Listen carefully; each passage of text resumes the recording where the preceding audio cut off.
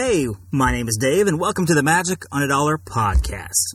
Okay, so for this week's theme music, close your eyes and just imagine Robin Hood and Little John walking through the forest, laughing back and forth at what the other has to say, reminiscing this and that, having such a good time. Oodalali, golly, what a day. Music comes in, and there's the chime, and then you hear the booming voice, the Magic on a Dollar podcast with David Dollar. Music comes down, and let's start the show. Hey guys, my name is David, and welcome to the Magic on a Dollar podcast. Guys, I'm so excited to be here once again for you, talking about Disney news, talking about Disney fun, pop culture, and all the good stuff that's fit to talk about magic. Disney conversations in a podcast form. And like most of my conversations, I'm the one doing all the talking, but that's okay. Magic on a Dollar podcast at gmail.com. If you like what you hear, you can email me and let me know, hey man, I like your show. I'd love to hear from you. Also, go to iTunes, go to Stitcher, go to Google Play, download, subscribe to the show. We'd love to hear from you from there. Review the show. 5 stars is the best version of stars, as my friend Clay Shaver would say. But I'll take anything, really, just to get a review on there. And thank you. The response to the show has been fantastic. I've gotten lots of inquiries. I got lots of questions about the show, lots of feedback, which has been great. Some good feedback, some feedback that, hey, Dave, you need to work on this, which has been great. So I love it. So thank you so much for joining us once again. Episode number 5. We've made it now 5 episodes. I kind of think that every time I do another episode, maybe I've outlasted another podcast in the podcast sphere because, not many podcasts really get going past the first few episodes. So the longer we go, the more of a legacy that we'll have. I don't even know what that means. Anyway, so welcome again to the Magic on a Dollar podcast, sponsored by myresumelady.com. If you have a job and you need a better job, if you have a good job but you want to do a little bit better, visit Amy Campbell and her team, myresumelady.com. They'll help you with all your resume needs as well as your LinkedIn experience needs. LinkedIn is something that you don't know you need until you need it. It's a great tool, and she is the master of it. She knows all about it. Also, marketing help as well. Visit myresumelady.com. Tell them that David Dollar sent you. She'd love to hear from you. I'd love to hear from you that you went over there and visited. And finally, got to say hey to the producer of our show, Clay Shaver, host of the Remodeling Clay podcast. He, of course, does the best version of you. Actually, he does the best version of himself. He encourages you to find the best version of yourself, which is a great show every 30 minutes or so, every Thursday morning. Download that show on iTunes, Stitcher, Google Play, and wherever finer podcasts are sold. So that's all our contact stuff and all our filler information, all our sponsorships and stuff to begin the show. So let's kick it off with some news around the world in 80 seconds. Starting right now. Tower of Terror will become the Hollywood Toy Hotel for Sunset Seasons. Greetings at Hollywood Studios. They've got a new holiday thing at Hollywood Studios, which is great because they haven't really done a whole lot of holiday stuff. They will transform the Hollywood Tower Hotel, the Tower of Terror, into the Toy Hotel with projections.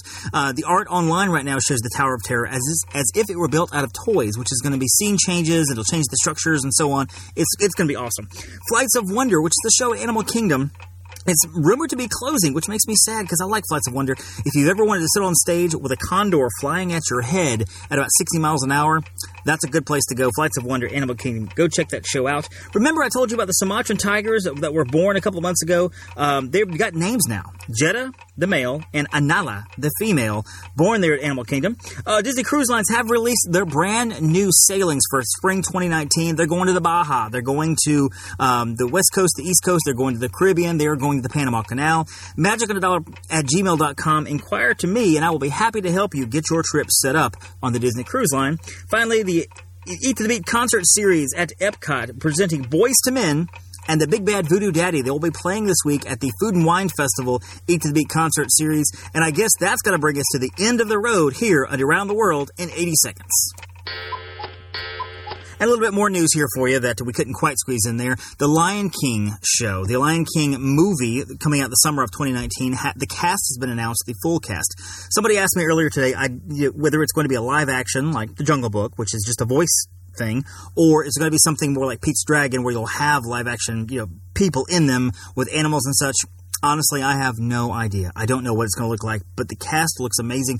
Let me give you this real quick. Donald Glover, also known by the rap name Childish Gambino.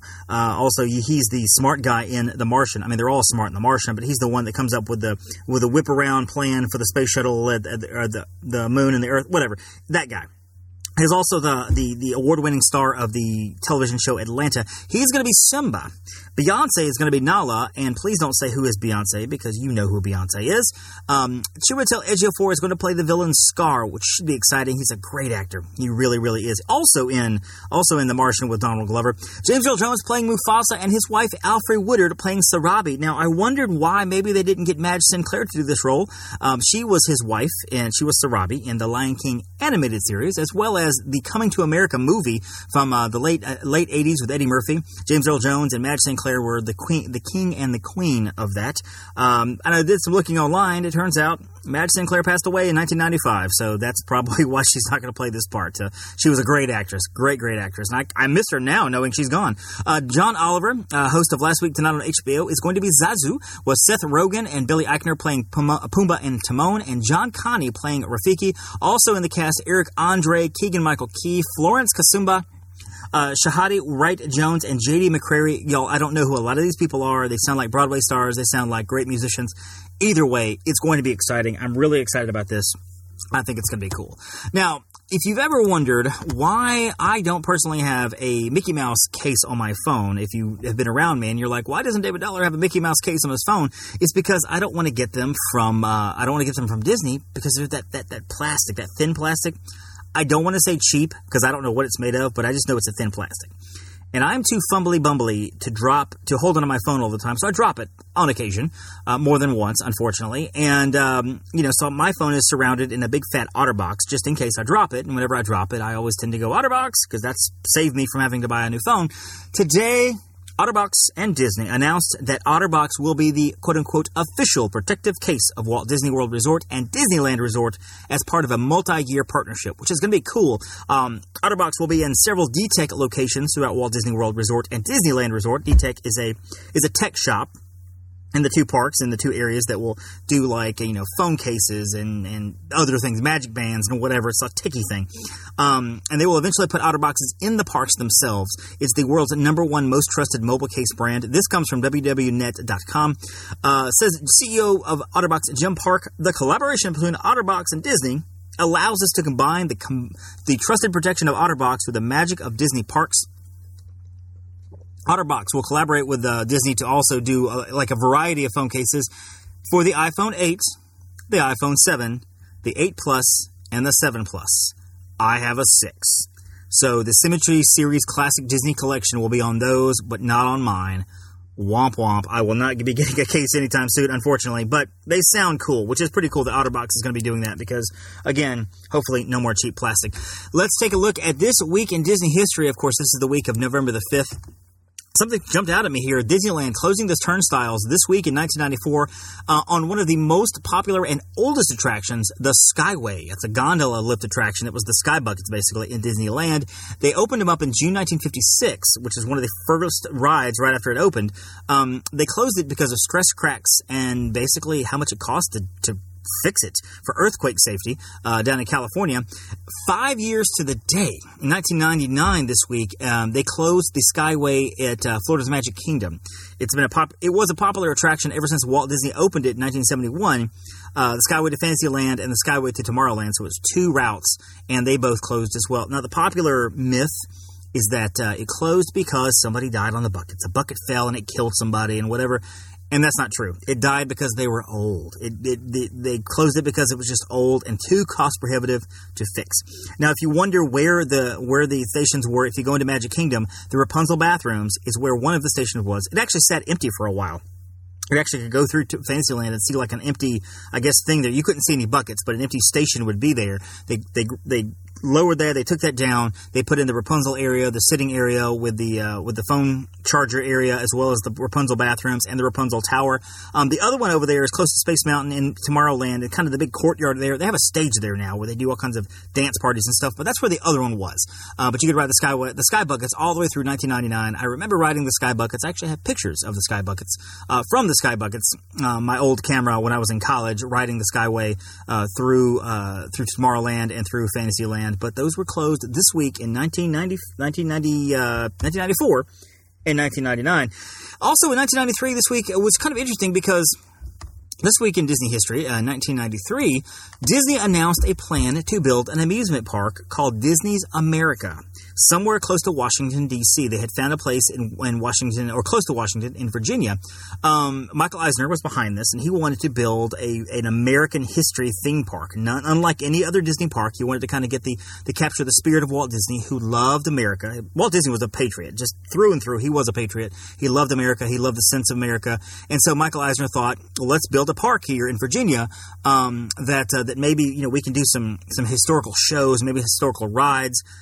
I know how that sounds, and trust me, that's why the project was canceled. People raised a fit. They didn't like the idea of having Disney come to the Virginia area, the whole traffic thing and the whole whatever thing, and so on and so on. And maybe we'll get to that in another episode, Disney's America, and I'm sure you can read up on that. But 1993, this week, they announced the plans to build it.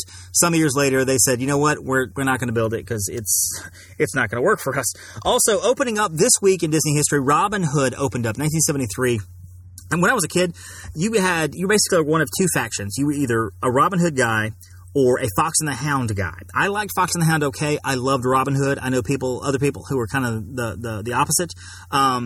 Love Robin Hood. It was probably my first favorite Disney film. I have several favorites, but if I could look back to me being a kid, that was my first favorite Disney movie. That was Robin Hood because it was just fun. In 1994, The Santa Claus opened up to theaters. Became a brand new theatrical release, starting a franchise. The Santa Claus with Tim Allen it was such a fun movie. You guys have seen it before. It's fun. It's great, right? Big Hero 6 opened up in 2014. Big Hero 6 does not get a lot of love, unfortunately. It's a movie that I think a lot of people like, but for me, I saw it once or twice. I was good. I've seen it. It's great. It's fine. Don't know that I'll watch it again anytime soon. Baymax you can meet at Epcot. He's a big fluffy character as expected. Go there and meet Sadness and Joy from Inside Out, and then walk across the hallway and get in line and meet Baymax. It's a cool experience. The Incredibles opened up in 2004. Now this is my favorite Pixar film and one of my favorite Disney movies. I love The Incredibles, and I don't know if you can remember or not. If you remember the trailer to The Incredibles, this is back when Pixar did trailers that you couldn't tell what was going on with the movie itself. All you saw was the trailer. And there was a distinct trailer that opened up. What they would do is they would show you a trailer for the next year's movie. So I want to say it was 2003, maybe it was Finding Nemo. And so before Finding Nemo came on, you saw the trailer for The Incredibles. It was Mr. Incredible, or Bob Parr, in his office downstairs in the basement trying to put on his super suit. And he's all over the room with it because he's trying to get his pants on. They're too tight and he can't fit them off, and a button flies off and breaks something. It's hysterical. But you had no idea what the movie was about. No clue what the movie was about. And I missed that from Pixar, because I missed when they had those mysterious trailers that you just watched it going, I want to see that because it's Pixar. Who cares what it's about? I'll go in. And they probably had some more telling trailers later on. But I remember those trailers. Incredibles opened this week in 2004. And in 2015, Thor: The Dark World opened up. Of course, the first Thor came out a few years before that. Thor: The Dark World, part of Marvel, part of the Marvel universe. Good movie. I think Loki is a good villain. I think it's well casted, really. Tom Hiddleston, one of the Chris Hemsworth. Those characters are great. Thor Ragnarok opens up this weekend, or I guess when you're listening to this, opened up this previous weekend, and I did get to go see it. And here's what I think about Thor Ragnarok. Cross the rainbow bridge of Asgard, where the booming heavens roar. You'll behold in breathless wonder the God of thunder, mighty Thor. So let's talk a little bit about Thor Ragnarok, opening on Friday, November the 11th. So at the time you're going to hear this, it's been out for several days, and I'm only guessing it had a pretty big weekend. This is the third in the Thor series, and of course one of the many Marvel movies overall, telling the overall Marvel story.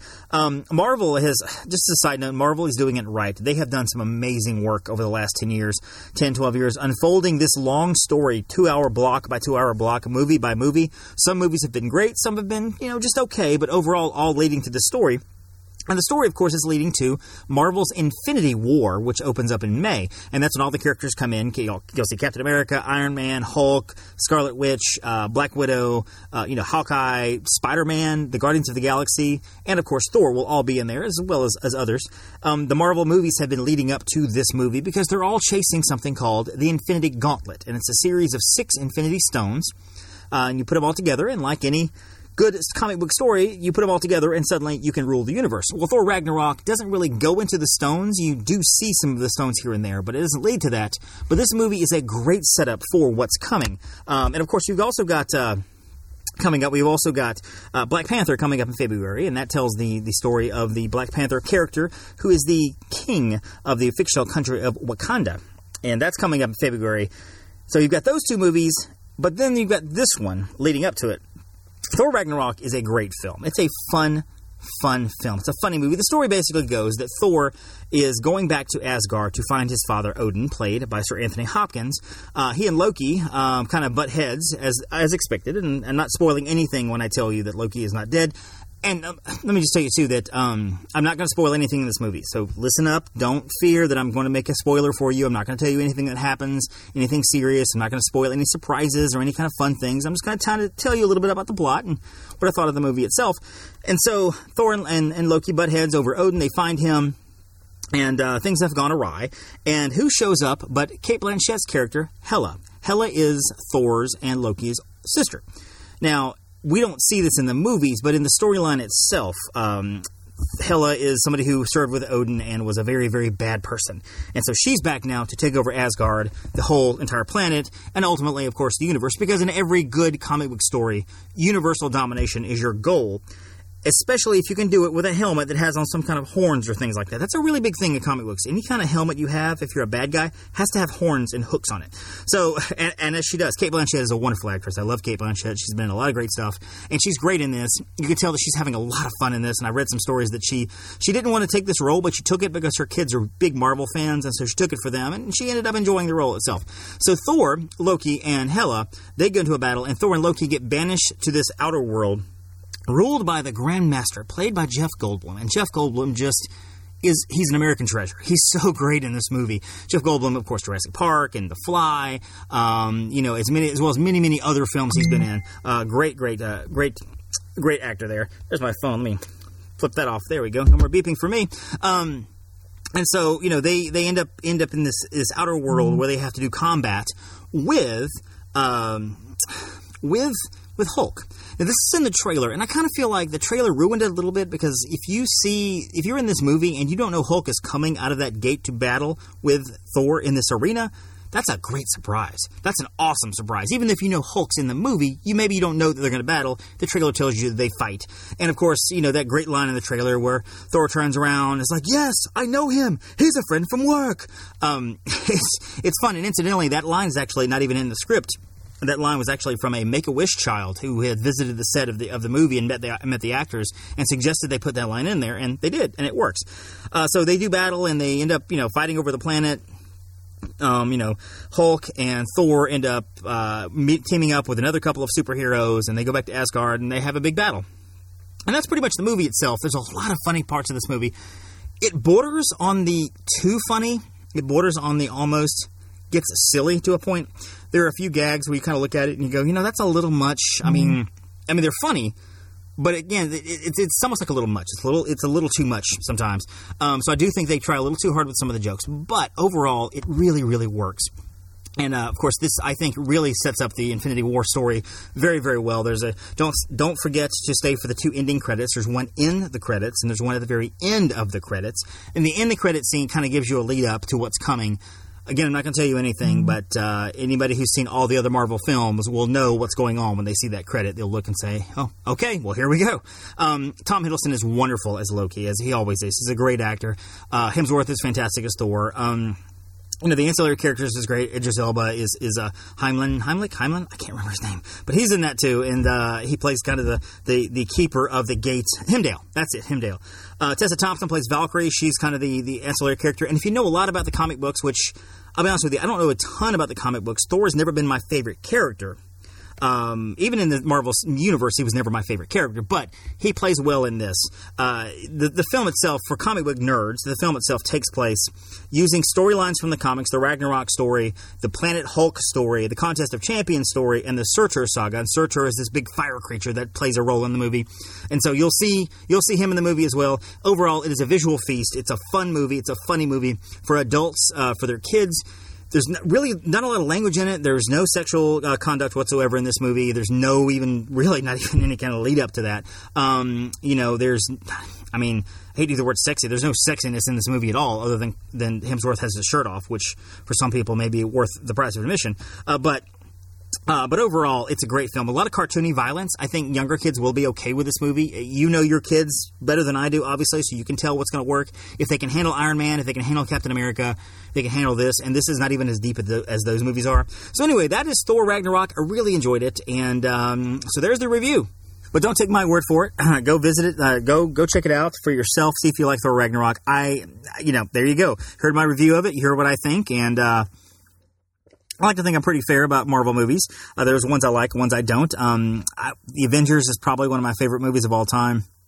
Captain America Civil War. All the Captain America movies are great. Thor is somewhere in the middle, but this one was, you heard what I had to say about it. It was good. All right, so what I wanted to also look at today, something happened this week, and it was funny, it was kind of a slow news week, and I thought, I don't know, maybe I'll tell my Disney story, maybe I'll, I don't know how I'm going to last 30 minutes talking about some of this news, and then I read a story from the Orlando Sentinel a couple of days ago that Universal has purchased 101 acres for its new theme park projects in Orlando, adding to the 475 acres it just purchased. So that's 576 acres. No, that's not what Universal is on. That's them purchasing 576 acres over the last year or so. They actually sit on a plot of land that's about 600 acres.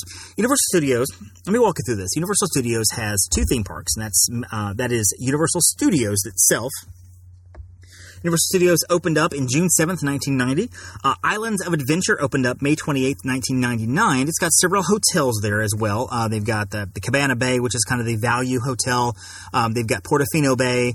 They've got Royal Pacific, Hard Rock. There's another one there that I can't think of the name of it. They've got Aventura open up next year. They just opened up. Well, they say it's a third theme park. It's a water park. Volcano Bay. It's a water park. I've seen the pictures. It looks fabulous, but it's a water park nonetheless. So really, three parks, or two theme parks and a water park, several hotels. And of course, Harry Potter is where Universal is, or Harry Potter is located there in Universal. Universal's problem is they don't have any land. They're running out of space. So let me kind of walk you through this real quick. I think this is kind of fun to talk about Universal because, this is a Disney show, but I think it's important to talk about the competition. 2004, GE bought NBC Universal. NBC owned, NBC and Universal had just merged. So General Electric came in, about 80% of the stock of it, basically took over the company and took over. I worked for NBC 2005, 2006, something like that, right after it purchased, right after GE bought it. So my checks actually said NBC 13/GE. Or something to that effect.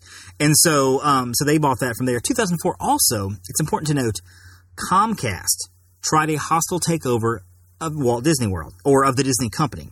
Comcast, the cable company, this media conglomerate, went in and tried to buy a bunch of stock. And without going too much into the weeds, the basic gist is you go in, you buy the majority of the stock available, therefore you control it, and therefore you kind of take the company over. And that's what they tried to do. It was a hostile takeover because it was a big deal in 2004. Eisner was kind of there, and some other people there. They're trying to resist the takeover, and they tried. It just didn't work. So Comcast was like, well, we want to get into this theme park business. We want to do some more media stuff. So in 2009, they bought NBC Universal from GE. So now Comcast owns it. Okay, so Universal actually, like I said, opened up in 1990. They opened up the second park in 99, and they had some great rides and stuff, but they were nowhere near what Disney was doing. They had no direction, and I haven't been there. I wasn't there in the early part of the 90s, late part of the 90s, early 2000s, and so I heard various stories about, well, it was kind of run down here and there, whatever, because a lot of the companies that owned Universal didn't really do much with the parks. Comcast gave Universal what they needed, and that was money. They pumped millions and millions and millions of dollars into Universal. And it's also important to note, too, that they announced on May 31st, 2007, that they were going to partner with J.K. Rowling and bring Harry Potter to Universal. Of course, this is before Comcast purchased Universal. So, so there was a little overlap there. But they announced it in 2007, and in 2010, Hogsmeade opened, which is over in Universal Studios. And then in 2014, Diagon Alley opened over in Islands of Adventure. Now, so you get the two theme parks here, and you've got the two Harry Potter areas here. And Harry Potter is where basically what brought Universal back full force. Comcast, again, pumping money into Universal, pumping money into it, making it better, making it stronger, making it a better thing. They sit, again, they sit on 600 acres of land. Walt Disney World sits on about 28,000 acres of land. Remember, we talked about this a few weeks ago, what Walt wanted to do. He wanted to make sure he had a large area to work with, kind of this own immersive experience when you go on the Walt Disney property.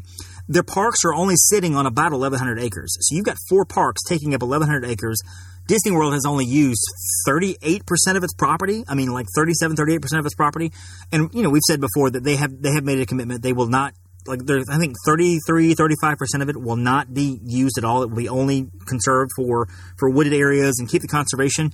But that still leaves a third of their property to do something with. They feasibly could put in, money aside, they could put in a 4th theme park if they wanted to, maybe even a 5th if they did it right, or more hotels or more shopping or whatever.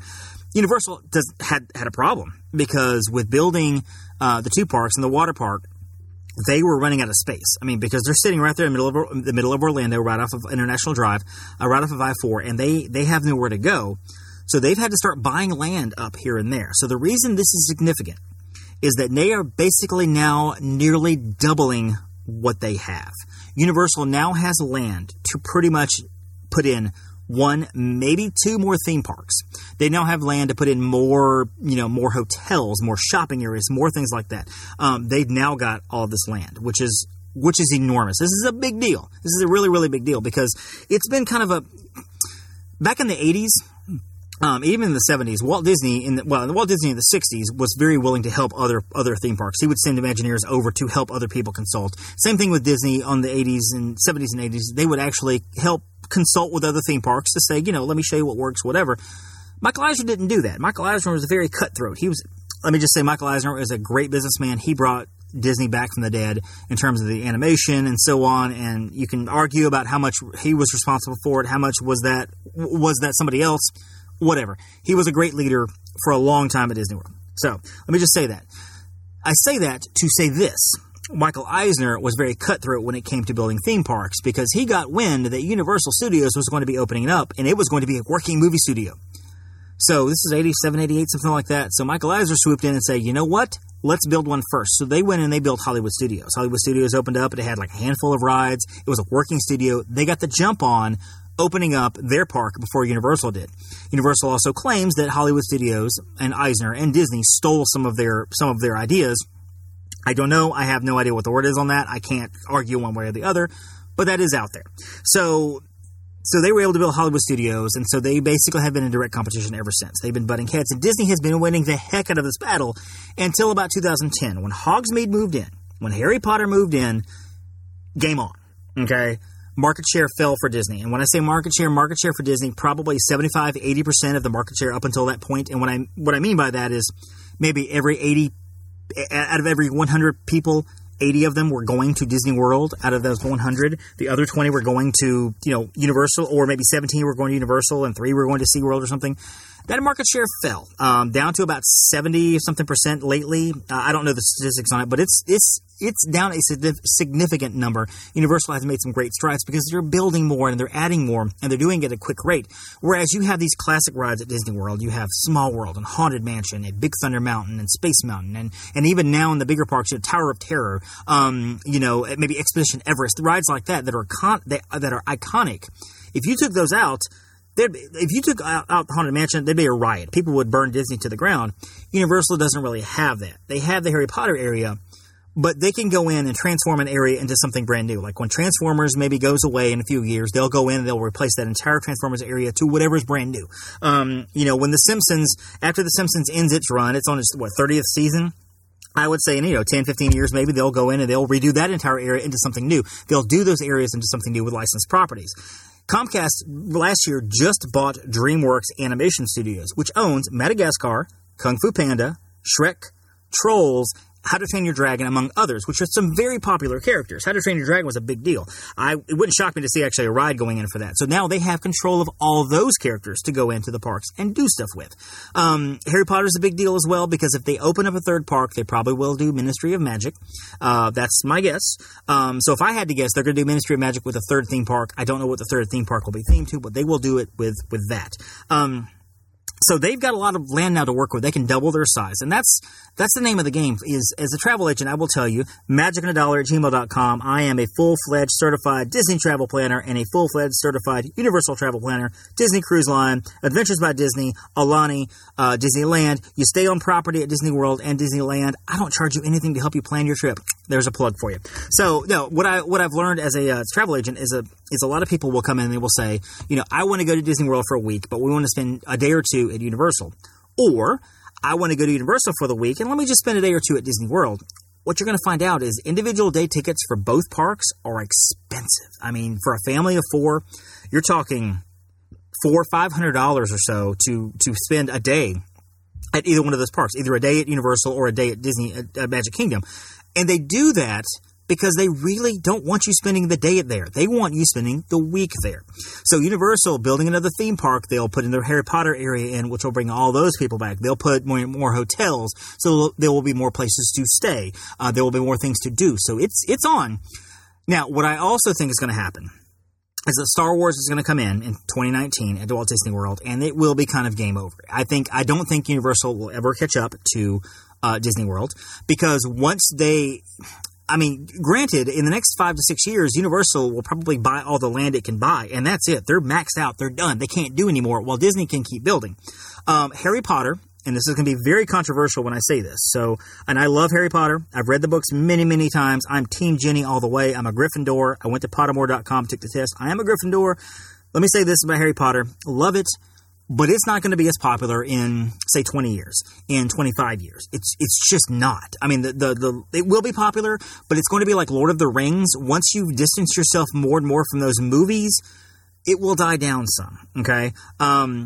Star Wars will be around for a long time, especially if they keep doing movies. I mean, they say they're going to do them every year. I completely disagree with that. I hope they don't, but they say they're going to.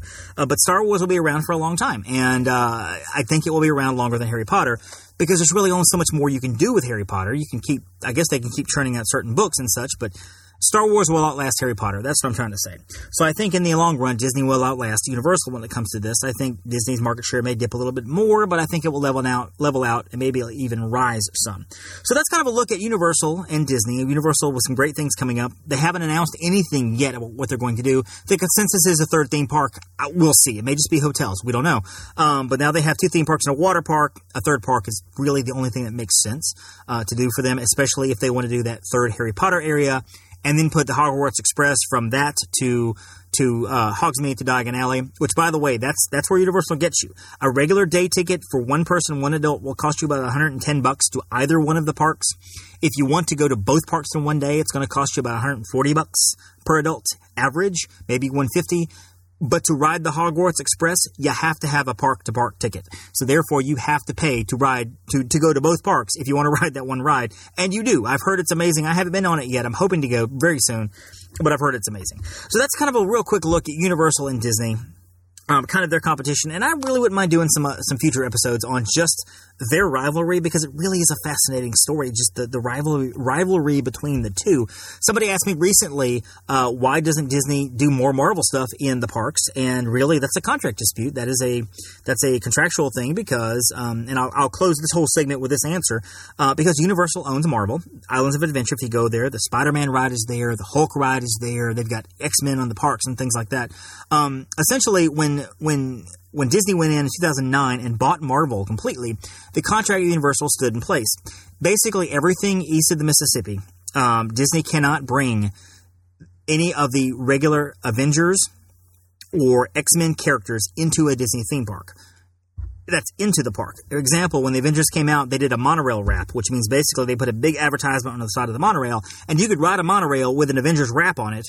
However, it didn't go to the parks, into the parks. It only went back and forth between the monorail to the resorts and such, or maybe it went over to Epcot and back to Magic Kingdom. The one that actually goes into Epcot, it kind of makes a circle into Epcot. It wasn't on those, because you can't take these characters into the parks. Now, you might see little tidbits of things here and there, little, accessories, little logos and stuff in Disney, but you won't actually find the characters walking around in Disney World, because Universal owns that. Also, any characters that are a part of those teams, such as the X-Men, obviously, Disney doesn't have anything to do with, they don't have anything to do with the X-Men right now, but they couldn't go out and buy the X-Men and have the X-Men in their park. Avengers is a great example, I guess, a better example of this, because the Avengers, of course, it's a Disney Marvel film. They can't do the Avengers in the park. But also, any characters of the Avengers that we haven't seen yet, if they're part of the Avengers, they can't be part of Disney right now in the parks because they're part of the Avengers team. That's why, one of the main reasons they went out and they found Guardians of the Galaxy, because before the movie came out a few years ago, this was a fairly obscure book. This was a fairly obscure character. Nobody had heard of Groot and Star-Lord and Rocket Raccoon and Zamora. Nobody had heard of these characters. I mean, I guess hardcore comic book fans had, but I'd never heard of them even, and I've been collecting comics for 15, 20, 30 years.